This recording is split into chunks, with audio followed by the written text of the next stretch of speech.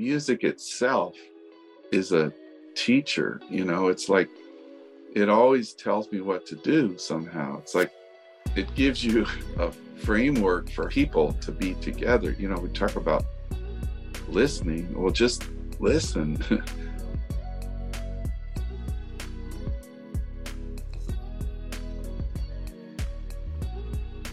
Everybody played music. I can't figure out how some of this stuff that goes on in the world could be happening. Here we are on the Weird Music Podcast with Bill Frisell. Bill, man, so glad to have you here. So for everyone out there listening, Bill here is one of the most acclaimed jazz guitarists of all time. If you've listened to Bill's guitar playing, it feels mystical. It feels like he has this true, pure connection with this divine, lovely thing that we explore here called music. Bill, to start this off, on this podcast, we talk a lot about the nuances of improvisation. It always comes back to just deep listening and the band kind of all tapping in to this same sort of plane.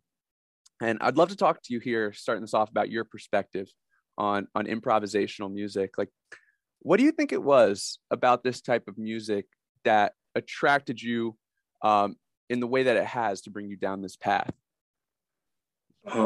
Wow. I mean, that's a huge question.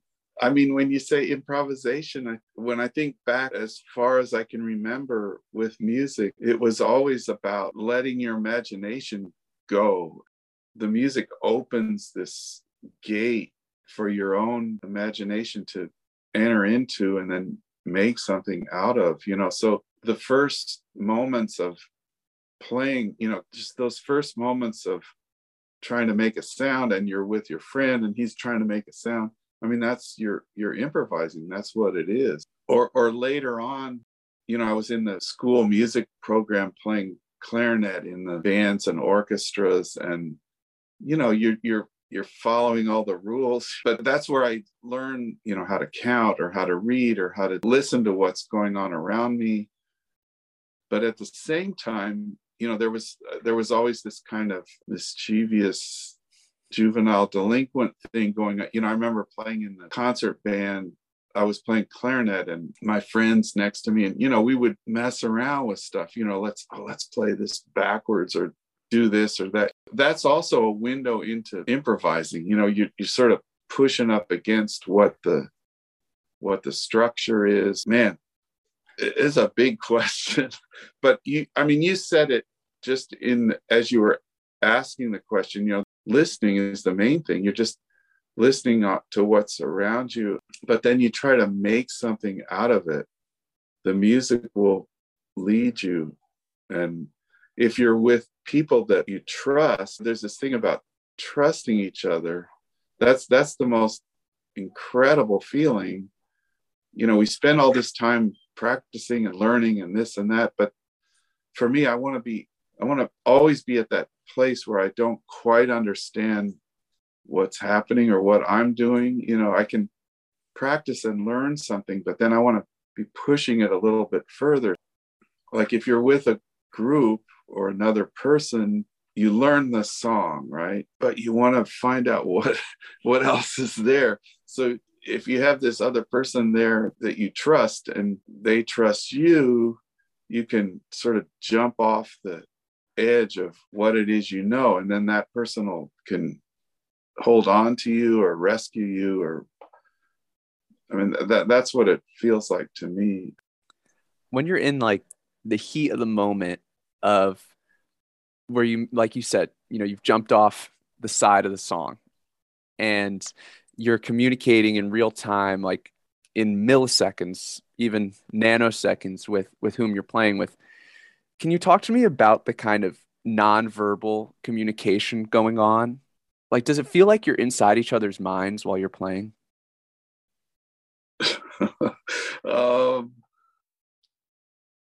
As soon as you try to pin it down, it's all over. I've told this story a whole bunch of times. Years ago, I was with my daughter. She was working at this art center in Vermont, and there was this ping pong table outside and there was no one around. So we start playing ping pong, and then we we say, oh, let's not keep score. Let's see if we can get up to 100 without messing up, Time is going by. We get up to like 20, 25, 30, 40, mess up. Then finally, I'm almost going to just give up, but we get to 100 and we're just in this zone. It's like 103, 104, then, like 200, 300, 400. We're just going, or not thinking about anything, just bam, bam, bam. And when we got to 608, in my mind, I said, oh man, I bet we can make it to 1,000. And as soon as that thought went in my mind, bam, I blew it, But the same thing when you're playing, like there's been these moments where you're so far in it, like I'll be playing something and I'll realize, wow, I just played some amazing thing that I never played. As soon as that thought goes in there, it's like, bam, I'm lost, and I'm screw something up or something, So it's just, it's tricky to stay in that zone, but that's a place I want to be all the time. It's so awesome how analogous improvisation is to mindfulness. And when you're listening to your favorite music, like music that can bring you to tears, what do you think it is about that music that can have such an effect on your mind and your emotions? I don't know if I know. I don't know if I can pinpoint it. There's this thing about memory and life experiences that music will trigger, but then it'll take you into the future too. Even the simplest song, or I don't even know if there is such a thing as a simple song, but something you thought you understood and then you hear it again and it's like, oh man, I didn't realize that was there. Or it just keeps going and going and going. It's so humbling to speak with you. So for anyone out there listening, Bill's been playing guitar, what is it, like maybe 50 years, Bill? And even it's still more. even more. And it's still this vast mystery to you. And someone like myself, I'm in the early stages of being a musician, and I'll try to learn lessons from different people. And to hear the way it's all so undefinable, and it just is from your perspective, it's so humbling. It opens up like a whole world of discovery, as opposed to trying to like read a map, I guess I would say. Yeah. I mean, you're never going to figure it out. You have to get comfortable with that. I mean, for me, every day, it still feels, what's out in front of you that you haven't gotten to yet it's infinite. It can be discouraging, or it can wipe people out if you're expecting to figure it all out. So you have to be comfortable with just being in the process of trying to figure it out, Did you ever have like internal conflicts when you were younger as a musician about giving up your sense of having it figured out and just kind of surrendering to infinity, like you're saying? Like, is that something you had to teach yourself how to do? I think it was sort of my first year or second year in college or something. I really want to play, and Bill Evans, the piano player, he came to this little club in downtown Denver, and I was going to hear him play every night, right? It was his trio with Marty Morell and Eddie Gomez. So this is like 1972 or something like that. And I'm just having these religious experiences hearing him, he's one of my biggest heroes of all time. And I'm in this little club and he's like, man, I couldn't believe what was happening with the music. This also goes back to something you were saying about perceiving it from the outside. Like what I was getting was religious experience, right? It was like just my mind was being blown. At that point, I'm thinking, wow, if I just work real hard, someday maybe I'll be able to experience what that feels like. So then after a few nights, I'm with my friends, and I had this little Volkswagen It's downtown Denver, in the middle of downtown, and there's no one out there. I'm going over to my car, and then in the middle of the street, there's Bill Evans is just standing there alone. He had lost his ride back to the hotel. So we go up to him and I'm Mr. Evans, oh my God, the music, I can't even tell you how great the music. And he was like, oh man, this whole week, I can't get it together. I couldn't believe what he was saying. Because in his own mind, he had been struggling. He was super bummed out, and I was like, whoa, man, you got to be that. And so that was another eureka moment for me. Like, oh shit, I guess this stuff is never going to go away. It's just part of the deal. So that was where I kind of realized, oh, I better figure out a way to just, be happy to be in the moment trying to figure it out, And then I got to give him a ride back to his hotel. I'm in my Volkswagen and he's sitting there, and I couldn't believe it. That was so cool just to get to meet him. I want to ask you this question, but I can already anticipate like what you'd say. Like, does music have a purpose? Yeah, but I don't quite know how to put it. Music itself is a teacher, it's like it always tells me what to do somehow. It's like it gives you a framework for people to be together. We talk about listening. Well, just listen.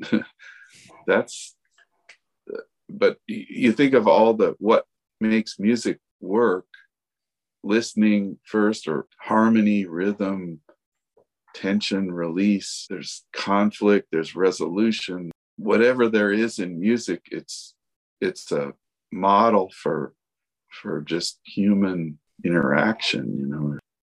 What was the question? No, but I think it really can help us. Like if everybody played music, I can't figure out how some of this stuff that goes on in the world could be happening. So. Zooming to the side, looking back on that moment with Bill Evans, and then everything that's ensued since then in your career, you've played prestigious stages, huge crowds alongside legends, upcoming musicians listening to this. It's almost like you've achieved their dreams. And I want to ask you, like, achieving these like quote unquote like rock star dreams, what has that shown you about what truly matters in life, and like success and fulfillment and expectations? What does that show you about what really matters in life? Well, it still gets down to, I know what I'm thankful for all the recognition. I still can't even understand how this all happened.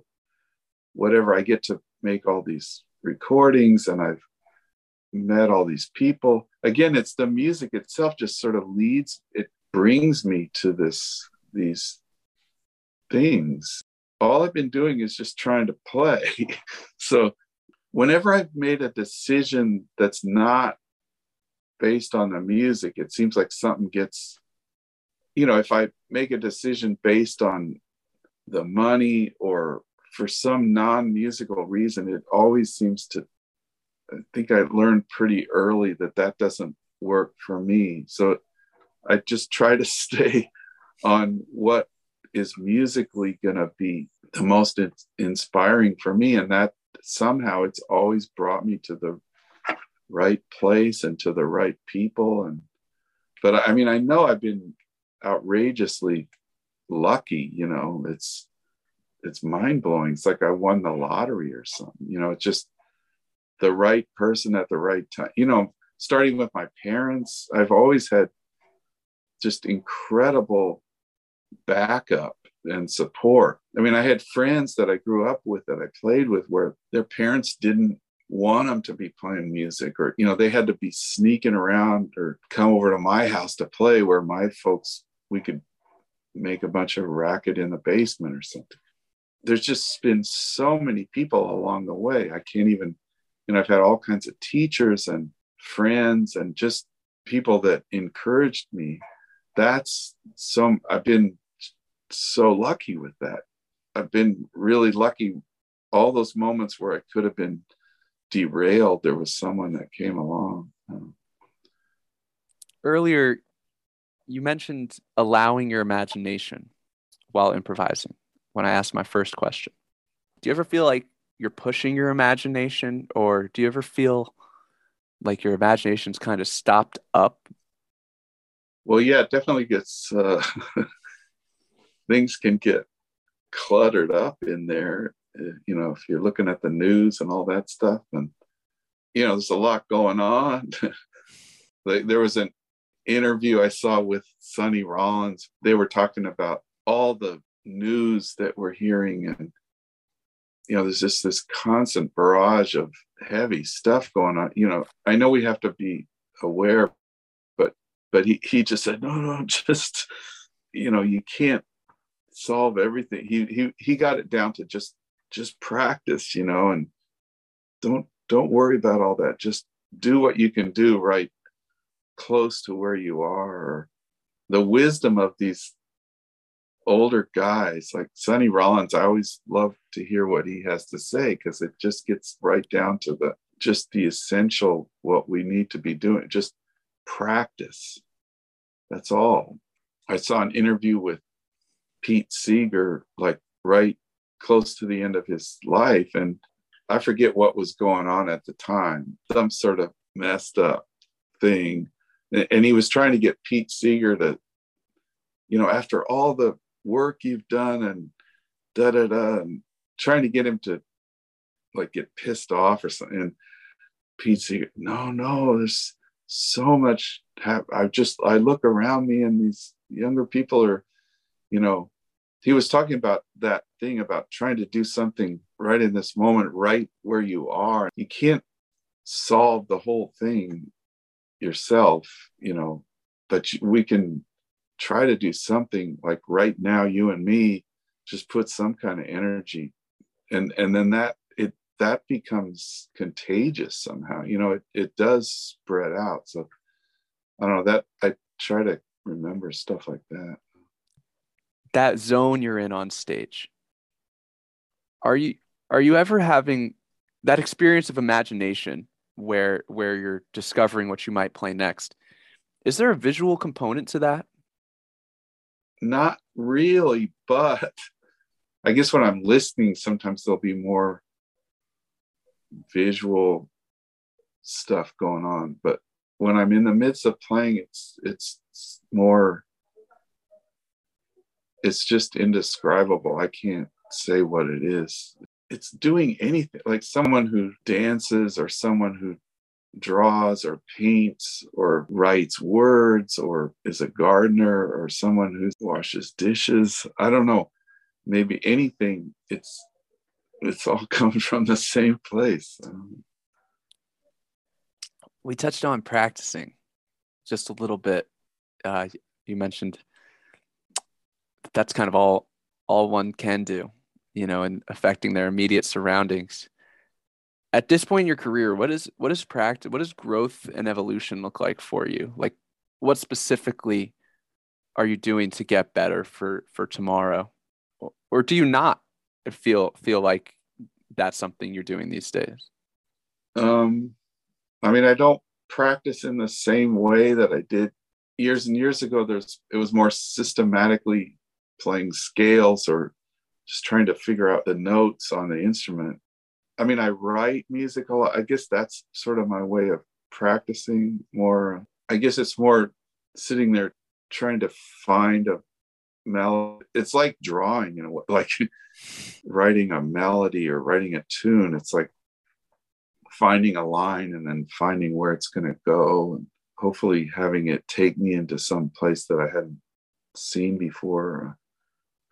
Also, I've been so lucky to get to play live so much. I have a lot of gigs, which is amazing. If I talk to a younger, we got to practice. We have to work on our stuff. But when we're going to go play with other people, you can't be thinking about what you were practicing. you have to let that go and put all your attention on what's happening with the people you're with and the place you're at. You can't force what you were practicing in the day into what you were. It'll come out sometime eventually, but that's not the time to be thinking about what you were thinking about earlier in the day. That's a hard thing to shake off sometimes, you know. I'm sure you up and coming musicians, fans of yours, ask you for advice. What would you normally tell someone like that asking for musical advice? I mean, for me, it's super simple. Again, it's like, just if you love it, go after it. It took me a while to be comfortable or to be not afraid to show what it was I really liked. You know, don't worry about trying to do what you think somebody else thinks is cool. You know, I think everybody, something will hit you in a certain way. Okay, I like that. So just go after that. Stay true to what you love, and then try to not be afraid to show it to other people. And then that'll be who you are, and it'll all work out. I think. I don't know. 50 years ago or something, I'd hear something on the radio that was like kind of corny or something. Like, it happened a lot with like Burt Bacharach songs or something, like what the world needs now is love. Or I don't think, oh, that's kind of a corny, you know, it's not hip, it's not cool. And I'd sort of push it aside. But deep down, it's like, wow, that actually is kind of a beautiful song, you know. So over the years, I learned to just let that, if I think it's beautiful, I'm going to play it. If you think it's corny, I don't care what you think, but I think it's beautiful, so I'm going to play it. You know? So. Love that. Have you ever gone down a rabbit hole of like the origins of music? Yeah, definitely. Like when I said, if you find a song, that's what's amazing, to go and figure out where it came from, or what's the first version of that song. Or, you know, I really like Bob Dylan or whatever. So, you know, okay, I like Bob Dylan. So then what was he listening to? And then you start going, you know, he was listening to Hank Williams and Roscoe Holcomb and Doc Boggs and Robert Johnson. And someone like that could take you all over the place. I love going back, you know, trying to figure out where it came from. I was thinking about the song Moon River from Breakfast at Tiffany's. Like, that's a song that I've heard my whole life from when I was a little kid. I never even knew where it was. Years later that I realized it came from the movie Breakfast at Tiffany's, you know, and blah, blah, blah. But I'd hear it, you know, there's all kinds of versions of that song, Moon River. And then, so then there's a scene in Breakfast at Tiffany's where Audrey Hepburn is sitting out on this fire escape, playing the guitar, singing that song, right? So that's kind of the first time anybody really heard the song. And it turns out that, you know, she's not really playing the guitar. It's this guy, Bob Bain, is playing the guitar. And he was talking about, it just blows my mind to think that he was the first person to ever play that song that everybody knows. Everybody's heard this song now, but there was a moment he was describing when, I guess it was on the set of the movie, or it was that he's, okay, here's Audrey Hepburn. Hi, Bob, you know, nice to meet you. And they go and she's learning the song for the first time, and he's playing the song for the very first time. You know, and I think, wow, that's amazing. That's the guy that played that song before anybody in the whole world had ever heard it, you know. Anyway, I love stuff like that. Bill, man, thank you so much. Your music, it adds so much meaning to my days. Like you mentioned, going on walks, I'll throw in my headphones, I'll throw on Pretty Stars, and I immediately just feel the sanctity of life, like just like, oh, beauty. And it's a push of a button. And I just go to type in Bill Frisell, and there it is. Thank you so much. Thank you so much for a lifetime of putting your heart into your work. And based off this interview, man, it's inspiring how true you stay to the art, as opposed to trying to rigidly fit it in to serve some other purpose like fame or money or pleasing people. Bill, man, thank you for being an inspiration. This has been the Weird Music Podcast. As we're wrapping up here, Bill, anyone who listened this far, anything they can be excited about coming from you this year? Any tour announcements or albums or anything like that? Well, I've been lucky lately. Things started up. I'm touring a lot again, traveling all over the place. I just made a new album just a couple weeks ago, recorded a new album that'll come out I think if everything goes smooth, it'll come out in the fall. I don't even know what it's called or anything yet, but that's coming out. And then, I mean, I'm playing all the time, so hopefully see somebody somewhere. I'd love to see you in person, Bill. Man, I'm looking forward to it. Hopefully there's some Ohio dates. Bill Frisell, everybody. Thank you, Bill. Thank you. Take care. You made it this far. Thank you for listening. And a big thank you to our sponsors, Hemp Relief CBD, SEM Tickets, Devil Wind Brewing, and Artillery Productions. We got links in the description below. Go check out all the awesome stuff they've got going on. And yeah, much love, everyone.